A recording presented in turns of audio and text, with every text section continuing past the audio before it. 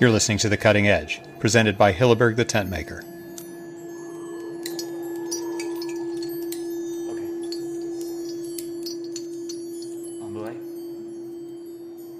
This is Petra Hilleberg, President and CEO of Hilleberg the Tent Maker. For over 45 years, we have specialized exclusively in building strong, lightweight tents and in never compromising on quality of materials or construction. From the very beginning, we have been family-owned and family-run. Our tents have become the go-to choice for discerning outdoor adventurers all over the world, and especially for those who travel in challenging terrain and conditions and who demand utter reliability from their equipment. Conceived and developed in northern Sweden, our tents are made in Europe, built to last, and offer the ideal balance of high strength, low weight, ease of use, and remarkable comfort.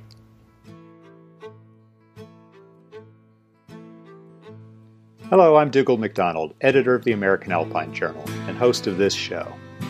To kick off this episode, I have the privilege of announcing the winners of the 2019 Cutting Edge Grants from the American Alpine Club. The AAC has been supporting exploratory climbing for over 100 years. All three Cutting Edge Grant winners for 2019 will be trying very difficult climbs on 7,000-meter peaks in the greater ranges. Here they are. First, Sam Hennessy and a team of 3 other Americans will attempt the unclimbed north face of Chamla. This is a mega line up a 7,321-meter peak in the Barun section of Nepal. Chantal Astorga has won a cutting-edge grant to travel to Pakistan with Ann Gilbert Chase and attempt a new route in the Pumari Chish group, some of the most impressive peaks in the Karakoram. We spoke with Ann Gilbert a few episodes ago about her climb of the Slovak Direct on Denali with Chantal. This will be their biggest and boldest climb yet. And the third Cutting Edge Grant winner for 2019 is Chris Wright, who is our guest on today's show, along with Graham Zimmerman. They're teaming up with Karakoram veterans Steve Swenson and Mark Ritchie for a second try at unclimbed Link Sar, a very complex 7,000-meter peak in a little explored part of the range. So congratulations to all these grant winners. We wish them safe climbs and great success. We'll hear more about Chris and Graham's Link Sar plans toward the end of this episode. But for now, our focus is their new route on Mount Macdonald in the Selkirks of British Columbia. This is a mountain with some unusual barriers to winter climbing, and their successful ascent in mid-November was a story of patience, creativity, and some bold climbing. Let's get right to it.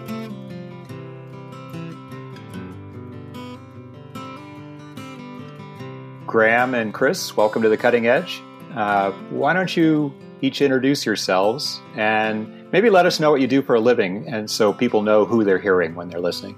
Sure. My name is Chris Wright. I work as a mountain guide, both here in the Pacific Northwest and near my home in Bend, Oregon, and elsewhere where I spend a lot of time in various mountains in the Alps and in Norway and kind of all over.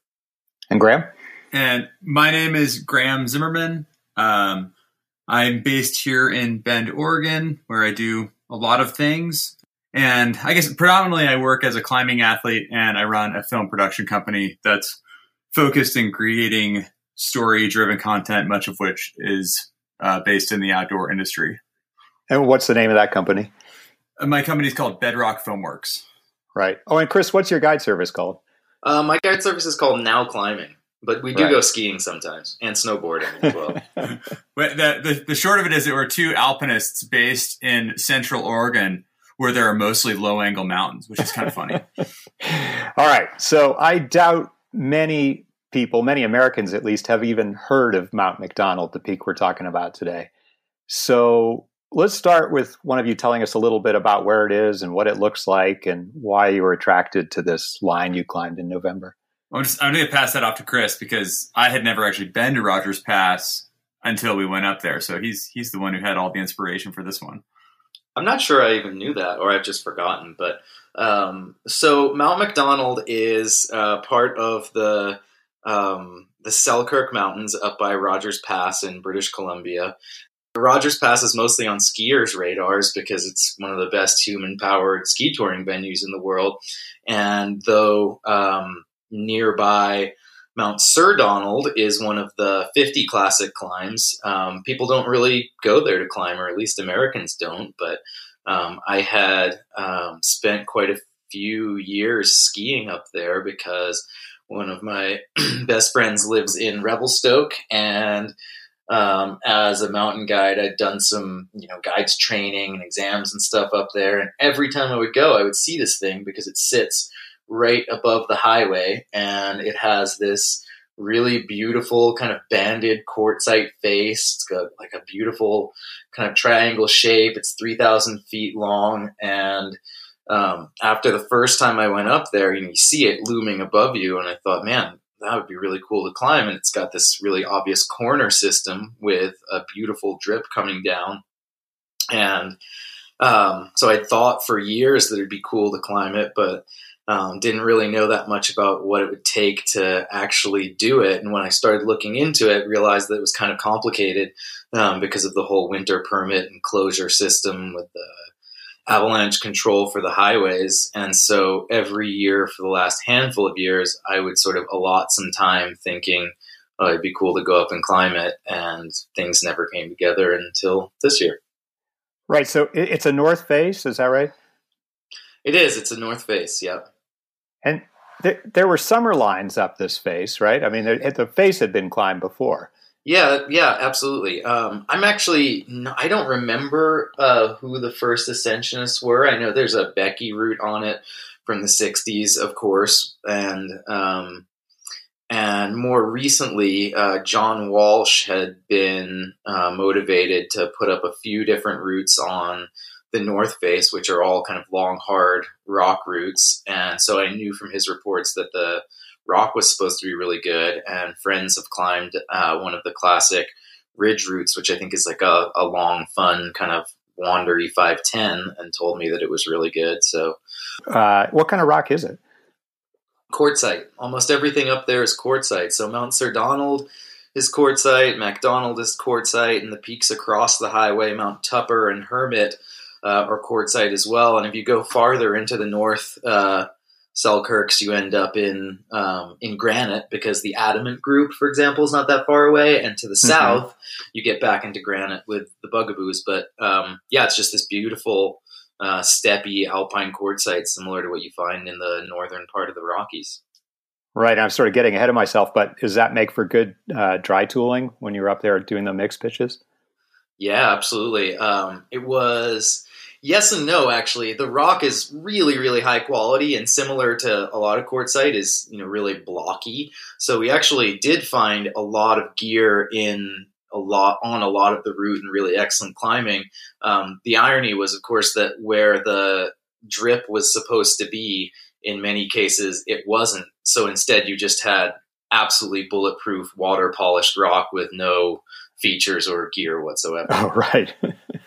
So you mentioned, that the access to this is difficult, that it's often closed because of avalanche control when you would want to actually try to do a winter ascent. So why don't you tell us what the deal was with why this thing was so hard to access and why it hadn't been climbed before? Okay, so basically up until, I think I might be getting the history wrong here, but up until the 90s, there was somewhat limited access to the skiing around Rogers Pass, because so many of the avalanche paths there threatened both the highway and the railroad that you just weren't allowed to go into them. They were permanently closed. And so at some point, again, I believe it was the late 90s, they set up this kind of complicated permit system where every day, if you want to go up there to ski, you have to go to the visitor center or check in online and find out which areas are open. And some are always open. Some are permanently closed. And you don't find out which of the daily open and closed areas are accessible until like 7 o'clock in the morning. And then they close down again at night. And so for most of the winter, this system's in place that just doesn't allow overnight use in the particular area that MacDonald is in, and there's no way you're going to climb it in a day. So that basically means that you're trying to do a winter style route in the conditions that you're going to find in winter, but you can't do it in actual winter, because as soon as there's enough snow to cause avalanche issues, then this permit system goes into place and it's completely impossible. And so I had asked the park years ago, like, hey, do you think that we could make an exception? And they were extremely nice about it and basically said no, but have you tried climbing it outside of the permit closures yet? And I said no. And they said, well, you should try that. And if that doesn't work, then maybe we can talk about making an exception. And because we're Canadians and incredibly friendly, we'll send you photos whenever you want, because it's right outside the visitor center, and give you conditions reports and tell you when we think the closure is going to start and end. And so I'd been checking in with them the last few years, and it had never lined up to have the route be in, have time off, have a partner, and most importantly, to get the weather, because November in British Columbia is, not a very nice time of year to be outside. And usually by the end of the month, when high pressures start to kind of come back from the midwinter, the closure's already in place and it's off limits. Wow. And was this always a Wright Zimmerman enterprise, or had you looked at it with other partners, or had you attempted it before this year? No, I hadn't attempted it at all. I had certainly tried to convince a bunch of people that it was a good idea, including some friends who had skied up there as well. And I'm not sure that I ever really had any success in convincing any of them, nor am I really sure that I had success in convincing Graham until this year. But this was definitely the first time that everything came together to make it actually seem possible. So was it kind of a smash and grab sort of thing where you got word of a good window and the conditions and just had to go right then? Yeah, pretty much. I had gotten photos earlier this year, and the route didn't look as good as I'd seen it before, but it looked doable. And Graham and I had some time blocked out on our calendars for let's go alpine climbing, with the idea that this was what we really wanted to do, or at least what I really wanted to do. And I think Graham was actually pretty convinced, because we talked about it last year too. And it was kind of funny how it came together, because Graham had been climbing in Montana and kind of half convinced me that we should go there. Conditions on some of the steeper routes on Hood were looking pretty good, but I wasn't really paying attention because I was trying to finish a rock project at Smith, and I basically finished that, took a day off. Graham congratulated me on finishing, but was really just stoked that I was going to stop thinking about that and could start thinking about going alpine climbing, check the forecast, and to our surprise, there was the perfect window. I asked the park for more pictures, and the route looked not perfect, but doable. And I think I sent Graham a text saying, hey, I think we should get in the car and drive north tomorrow. And he said, cool, I was thinking the same thing. So we did. I mean, Chris had been talking about this route for a couple of years, and I had consistently just seen huge snowpacks and knew it was a ski area that got tons of snow and was pretty, kind of skittish about it because of that. But when these conditions came through, that the avalanche forecast was very stable and the weather was looking great, it was like, great. We jumped in the car, I think on a Thursday, drove all the way, and then spent a day checking out the route, kind of drove up to the pass, got out a camera with a long lens on it, took a bunch of photos, determined that in fact, it was in good shape, or appeared to be in good shape. The snow conditions did in fact look fairly stable, and packed up our stuff and launched early the next morning. So you've spent a day scoping it out, pack up, and then why don't you walk us through it? How did the climb go? Do you start really early in the morning, or did you know you were going to have a short day that first day, or how did it go? Well, we started really early. We went for the proper alpine start. I will happily give Chris credit for bashing up the lower snowfields. I was coming off of a knee injury and hadn't really been exercising a whole heck of a lot. So Chris gets all the credit for dealing with all the shitty snow down low that was was stable, but still was a lot of kicking of steps. So it took us a few hours to climb up to where the real climbing actually started. And, the climbing, we certainly had a lot of snow on the route. While it was safe avalanche conditions and it was early in the season, there was still a lot of dry rock covered in snow. And the first, realistically, the first day of climb, or the first block of climbing was all just kind of clearing fairly steep terrain, probably in the like M4 to M5 range, and climbing up really high quality rock that protected well. And it was pretty delightful, actually. The climbing was very good.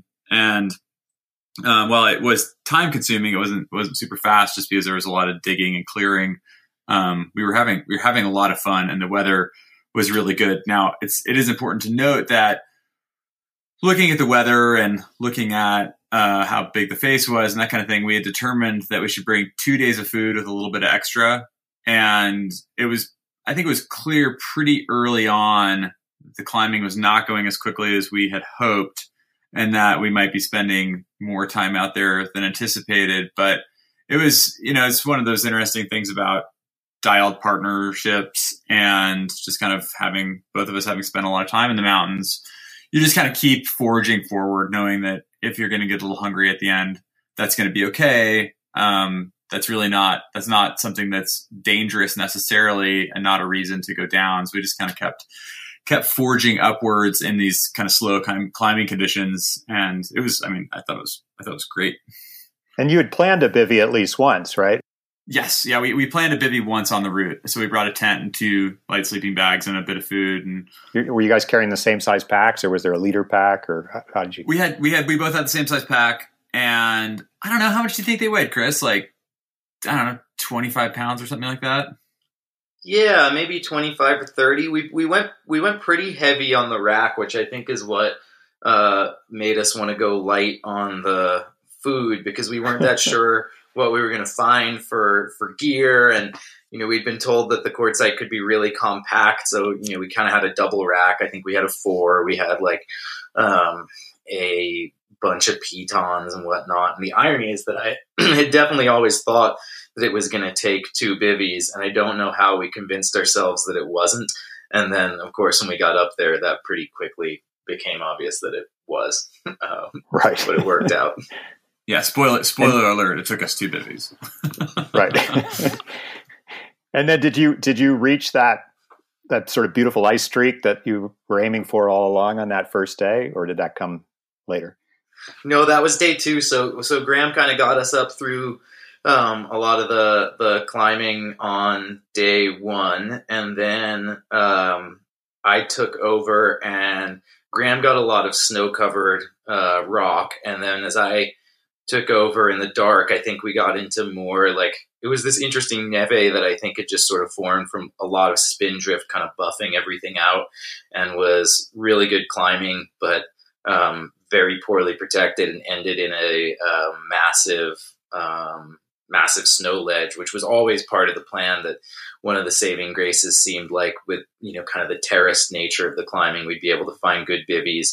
So we kind of climbed into the night on day 1, and then we had these super light little shovels and could just dig out a super comfy bivvy. And then I think, Graham, did you take us over? Yeah, I think you took over again in the morning of day 2. Yeah. So the Rochambeau, for whoever started, I guess, was established at the start of the route, but I certainly made out pretty well by, after just a small amount of mixed climbing, was able to move into the ice hose, if you will, which for a few pitches turned out to be really great ice climbing. I mean, it was thin, and it had kind of some of the alpine-y elements of not protecting particularly well, and having some steep, thin bits that, kind of had to finesse. But generally speaking, it was about as good as ice climbing in the bigger mountains gets. It was really, really delightful. And we had a total of, I think it was like a pitch and a third of real ice climbing. And then Chris took over as we got up into the second part of the hose, which we were looking up at and hoped would also be similar ice. But I will let Chris describe what that ended up being. Wait, so this whole thing that you've been looking at for years and years, Chris, turns out to be a pitch and a third of ice? Yeah, and in retrospect, I mean, I know that sounds silly, but yes. And I think that when it was all told, the route was, what was it, Graham? It was like, I can't remember, was it 23 or 26 pitches? I think it was 23, yeah. And like 1 1/3 was the actual ice route. Which is classic. I mean, I feel like we get suckered into like, oh my God, there's this amazing line. Look at the sick ice. And then, you just kind of dutifully ignore the, thousands of feet of mixed climbing above and below that, that beautiful line of ice. And that this was absolutely an example of that. It would not helped by the fact that the second part of the ice hose turned out to be, not an ice hose.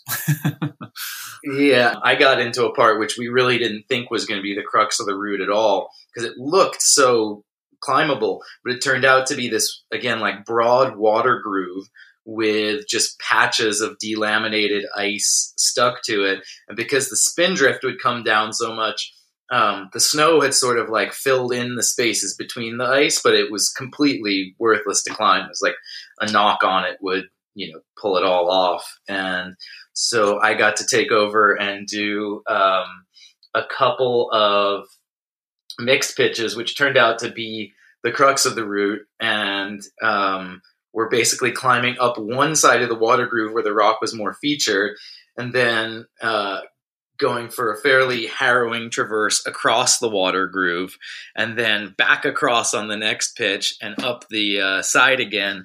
And one of those pitches was like the classic, go up and down for a while before figuring out the move is pull your glove off and stick your hand in the hand jam and then kind of mantle up on the slopey thing and then hook on the who knows what, and lots of like sugary snow in your face kind of thing. And it just, I think even at the time it seemed like no shit, how come I ended up with this kind of moment? But and how many pitches of that was there before you got to another break?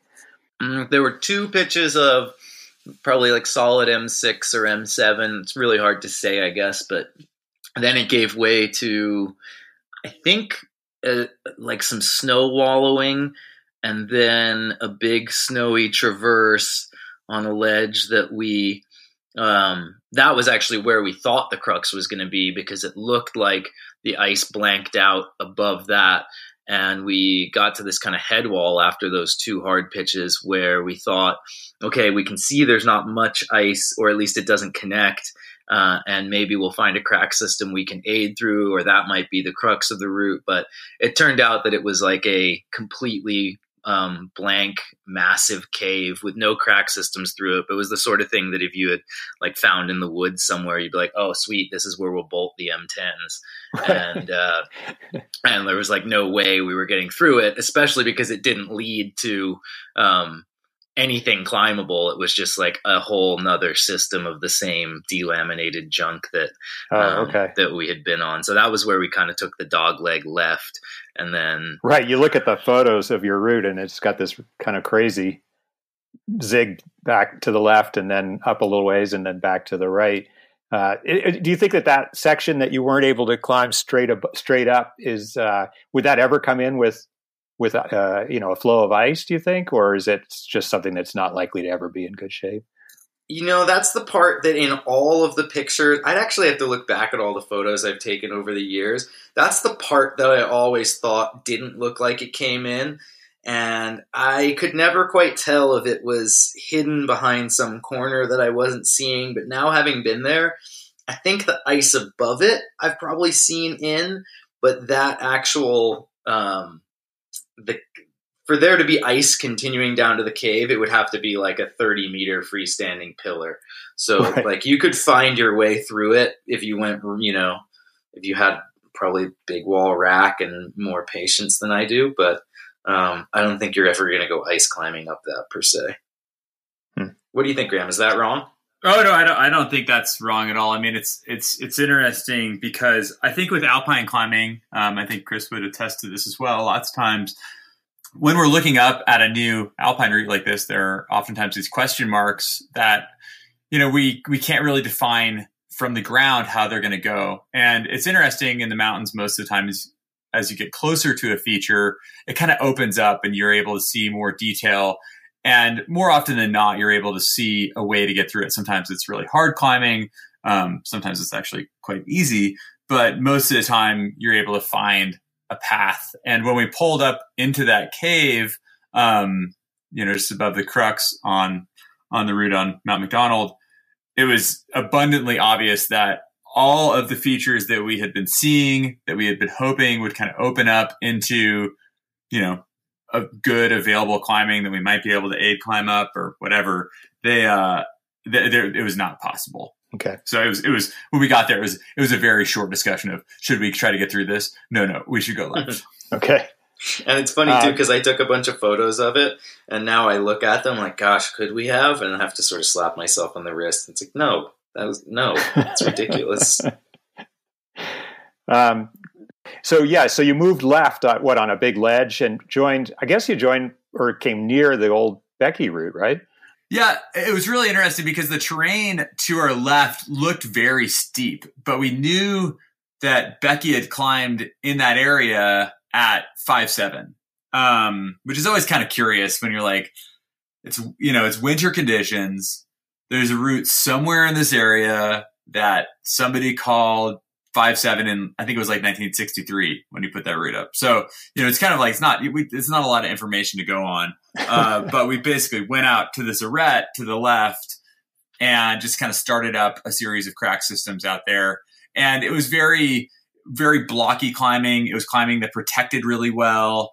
It was actually like very fun climbing. We started having a lot of moss show up that was really well frozen. So we had some really excellent moss sticks. Oh, nice. Which is, there's nothing quite like the joy of hitting a good mossy section while up on a mixed route. It's like it's like one of the small joys.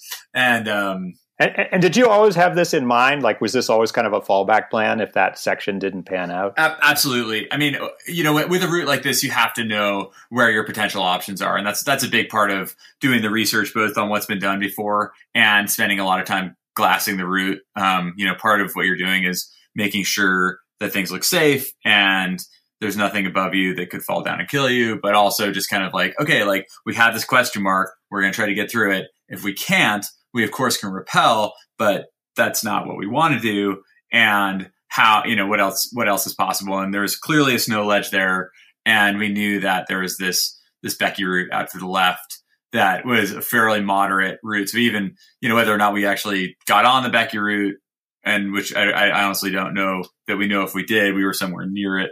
But we knew that we'd be able to if there's 5.7 in the area, then we're going to be able to get up the hill.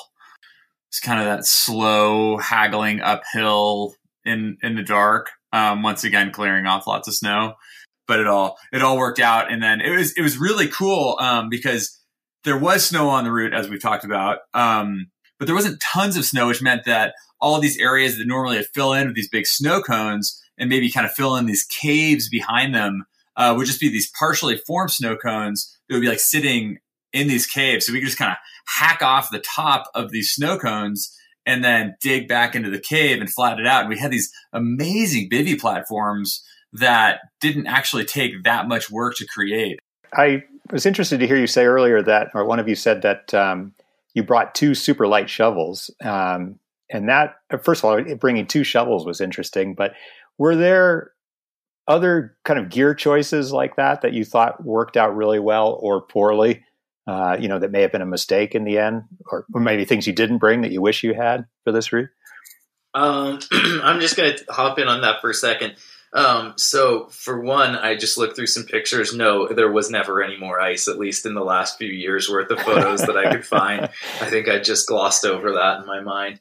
But the ultralight shovels were because we knew that we were going into terrain, both on the approach and the descent, that were just really, really serious piece of avalanche terrain where, generally speaking, you wouldn't want to go at all. And as we were finishing the descent, you're kind of walking down like God's own avalanche path.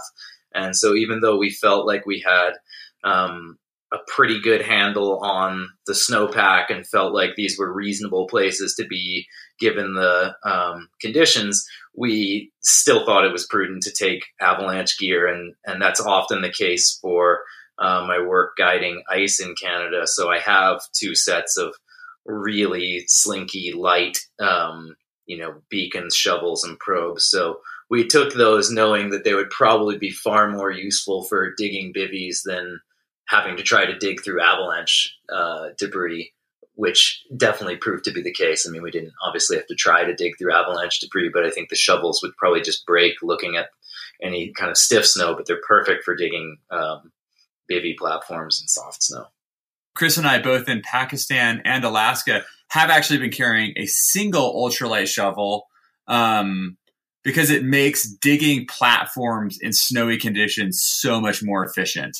It's kind of turned into something that I guess I've done this in Canada as well, climbing in the Rockies. That it just can make digging a platform to sleep on really, really easy. And these days with modern ice tools, our adzes are pretty small and our picks are really aggressive, and having an ultralight shovel that, weighs less than a pound, can make a really big difference in your efficiency of how quickly you're actually able to get to sleep. You said you brought super light sleeping bags. I mean, were they comfortable at night, or was it a big compromise for, pack weight versus actual warmth when you were sleeping? I'm chuckling here because I brought the same sleeping bag I often bring on big climbs, which is like an overstuffed, lightweight feathered Friends. And I brought a big down jacket and puffy pants and down booties. And it's a sleeping system I've used in a lot of different places, and I know it keeps me warm. Wow, that's a lot. Down it is booties. A lot. Yeah. Well, yeah, I mean, I take the down socks, just the inner booties out, because I feel like on big climbs, I've just frozen my feet too many times, but if I don't take them, I know my feet are going to freeze, and they don't really weigh anything. I mean, I don't take the outer part. You can't walk around in them, but fresh socks and down booties are key for me, especially since it's a pretty darn light sleeping bag. I mean, I think what's the Vario rated to, Graham? 30 degrees or something like that? 98.6 degrees. Yeah, exactly. I say I'm laughing because Graham did not have a very warm sleeping system and was not nearly as psyched as I was. I was testing, kind of lightening things up, and it didn't pay off very well. Right. Which was fine. Good thing. Chris is a very nice little warm body to snuggle, so all was well. So, all right. So day 3, you wake up on this nice platform and head back into the main line, right? And then up from there. Yeah, exactly. So I started us off on day 3 and traversed hard back right, kind of plugged right back into that big corner system, and started off with a really cool pitch of ice and mix climbing in a corner where the ice was actually pretty good. There was a lot of snow clearing, but it was a really cool pitch, and ended up with another kind of semi-technical snow field. And we kind of had a debate at that point about which way was the most expedient to the summit. We knew that we had weather coming in and we wanted to figure out how to get to the top, but it was kind of unclear at that point which direction was the top. And so we kind of had a moment of debate. And since it was my block, I decided to go right, which looked like moderate climbing and a direct way to the summit. And it turned out to be an awesome pitch, again, of really cool movement of mixed climbing that was, really well protected for that style, because you could place a little 000, that little silver C3 in the cracks, and the rock's so solid it felt great. And that took us up to a big corner, and we felt like we were getting close. And then I climbed one more pitch with kind of your classic obligatory steep wallow / overhead tunnel / I'm not having a good time to get through the cornice at the top. And kind of to both of our surprise, I think we like plopped out on the summit ridge, like 100 meters walk from the actual tippy top, which we got to in like beautiful sunshine around noon on that third day. And I had said to Graham, like, man, I know you haven't been here. If you look around on a clear day, if it is clear when we get to the top, you'll be blown away because you can see the Rockies out to the east and like the whole Selkirks and Purcells and Bugaboos and the Dawson Range stretching to the south. And then like, it just feels like there's 200 miles of wild mountains either direction. And like they were all out when we got up there. It was pretty cool. And you got there up around noon. How long did it take you to get down? And I assume you didn't go down the same way. You went down an easier route. Yeah, we had gotten beta that the descent route was to go down the southwest ridge until you could wrap into a couloir, and then that couloir takes you into that massive slide path, which I think is called the crossover slide path. We found an easy crossing across the river, walk like a K or two back along the highway, and back to the car. And I think we were back down in town at like 7 or something like that. Yeah, we made it back in time for dinner. Right. And one thing I was curious about was how soon, and you may not know, but how soon after this climb did the road closures or the avalanche closures begin in the area? Well, so this guy Percy Woods at Parks Canada, who is in like visitor safety for Revelstoke and Glacier National Parks, had been my contact, and he told me before we went that it wasn't going to go into place, I think, until the 17th, I want to say, and I can't remember what days we were up there, but I think we had like a week before he said it was going to go into place. And then the best part was that when we woke up the next day in Revi, it was like dumping just nasty, wet, pukey snow, and we drove home through a snowstorm. So it was like the best confirmation that, yep, I think you guys got the window. Yeah, perfect. I wanted to spend a few minutes just talking to you a little bit about your partnership. I mean, somebody mentioned having a real dialed partnership. When did you guys actually start climbing together? Well, let's see. So Chris has been living in Bend for like 12 years now. Chris, is that right? 13 or 14, actually. So Chris has been living in Bend for like 14 years. And my now wife and I moved down to Bend about 4 years ago. And at the time, Chris and I knew each other, certainly not well. But we knew who each other were because the climbing community and the alpine climbing community, it's pretty small. So when we were moving down, it was like, hey, Chris, we've met a couple of times. I'm looking for somewhere to live for a while we kind of get our scene figured out. And I'm wondering if you know anybody who's renting a room. And Chris's response was, well, I am. You should move in with me. And we obviously spent a lot of time sitting around talking about climbing. We had both spent, a long time, like a decade of time each climbing in the greater ranges, and decided that we should probably go on a trip together. And that was what turned into our first trip to the Wrangell St. Elias to climb the west face of Salino Peak. And that was 3 years ago now.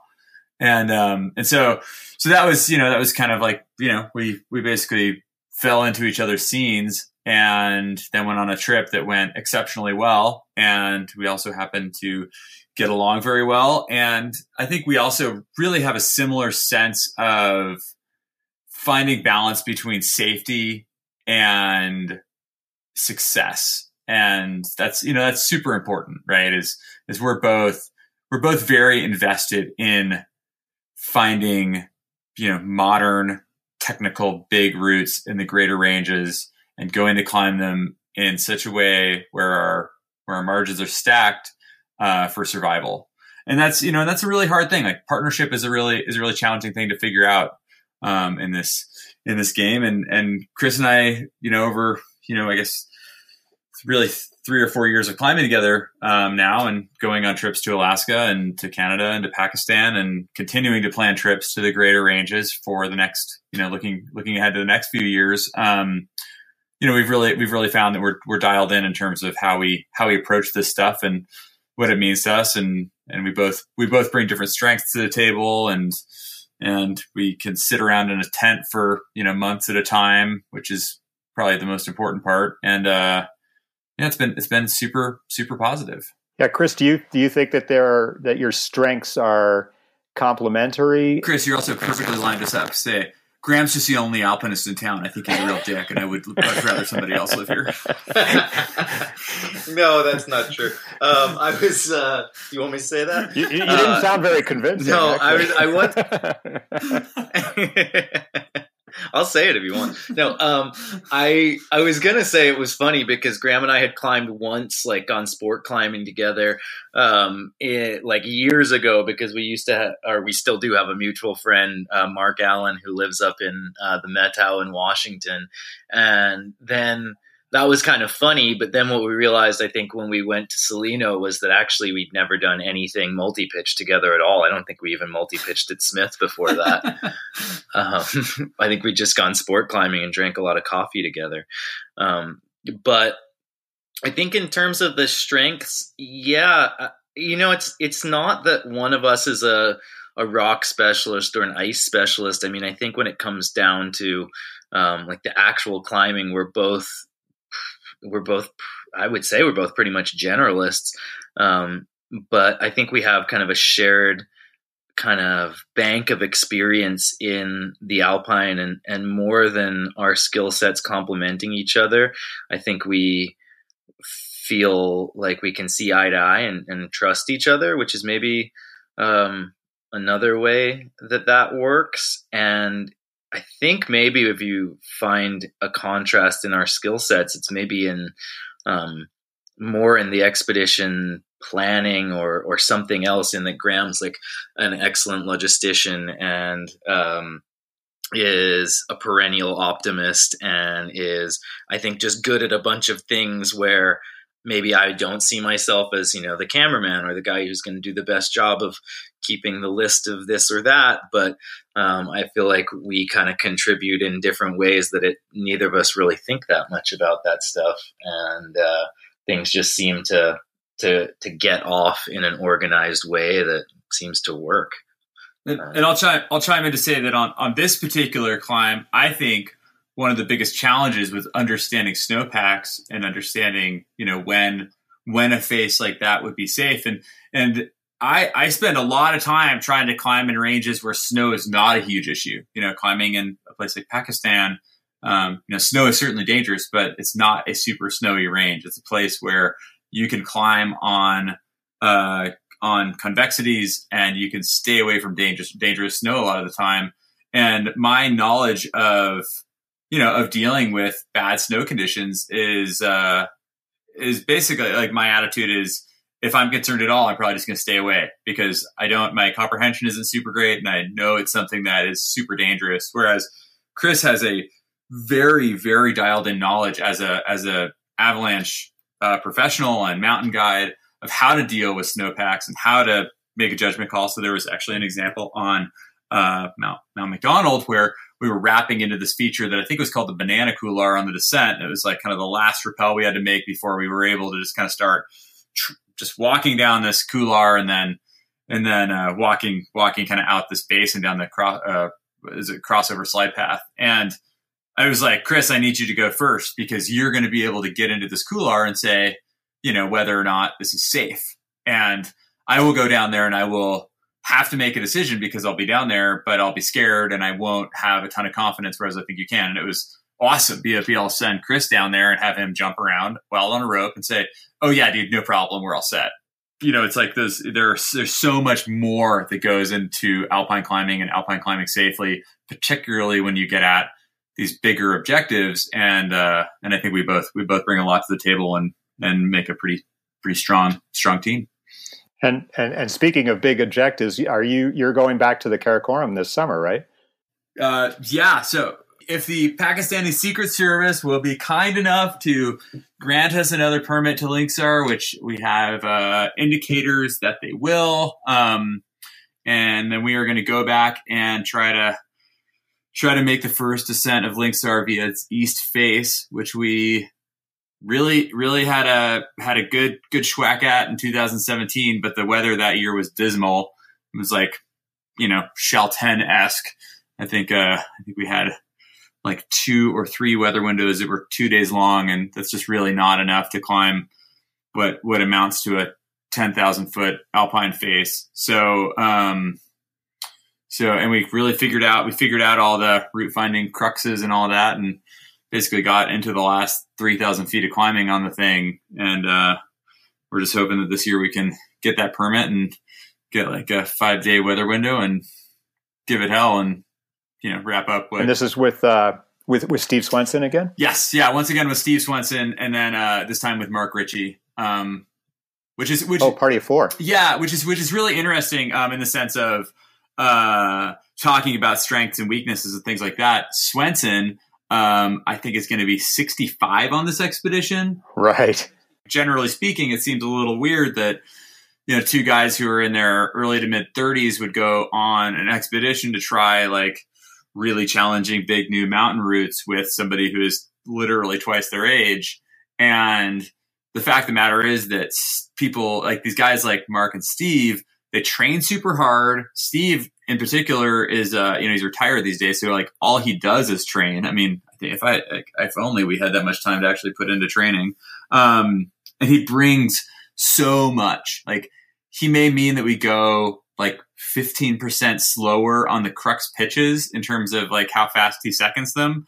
But he's the guy who, when your porters are saying they're not going to walk any further up the valley and you're sitting there yelling at them, unsure of what to do, he just like walks in with, knowledge and finesse and just deals with the situation and has everybody walking uphill and happy like 10 minutes later. And, he knows he can look at a mountain face like the east face of Linksar, which is a pretty intimidating piece of mountain real estate. And he could break it down into the pieces that, so that you're kind of eating the elephant one piece at a time. And he knows how to do that super effectively. Somebody like that brings so much to a team, both in terms of potential success and once again, staying safe, so that combining Chris and I's skill sets with his skill set and Mark's skill set really means that maybe we won't climb the route, quite as fast as we might otherwise, but our chance of actual success being both getting to the top and surviving, I think is dramatically increased. When do you fly out? Assuming you get your permit. Inshallah, June 8th or 10th or something? Yeah, we're talking about first couple weeks of June heading out. Great. Well, good luck, and look forward to hearing about it. Yeah, hopefully we get to chat about sending Linksar here in a couple months. I hope so. That would be great. Thanks a lot to both of you guys for spending time this afternoon. Yeah. Thanks to you, Dougal. That was fun. I love getting to talk about mountains. As I mentioned at the top, Chris and Graham's 2019 trip to the Karakoram is partly supported by a cutting-edge grant from the American Alpine Club. You can learn more about all the AAC climbing, research, and conservation grants, totaling more than $150,000 a year, by visiting americanalpineclub.org/grants. Thanks a ton to these guys for coming on the show at the last minute this month, and thanks to Hilleberg the Tent Maker for making this podcast possible. Learn more about their bomb-proof tents at hilleberg.com. Until next time, this is Dougal McDonald, wishing you happy climbs.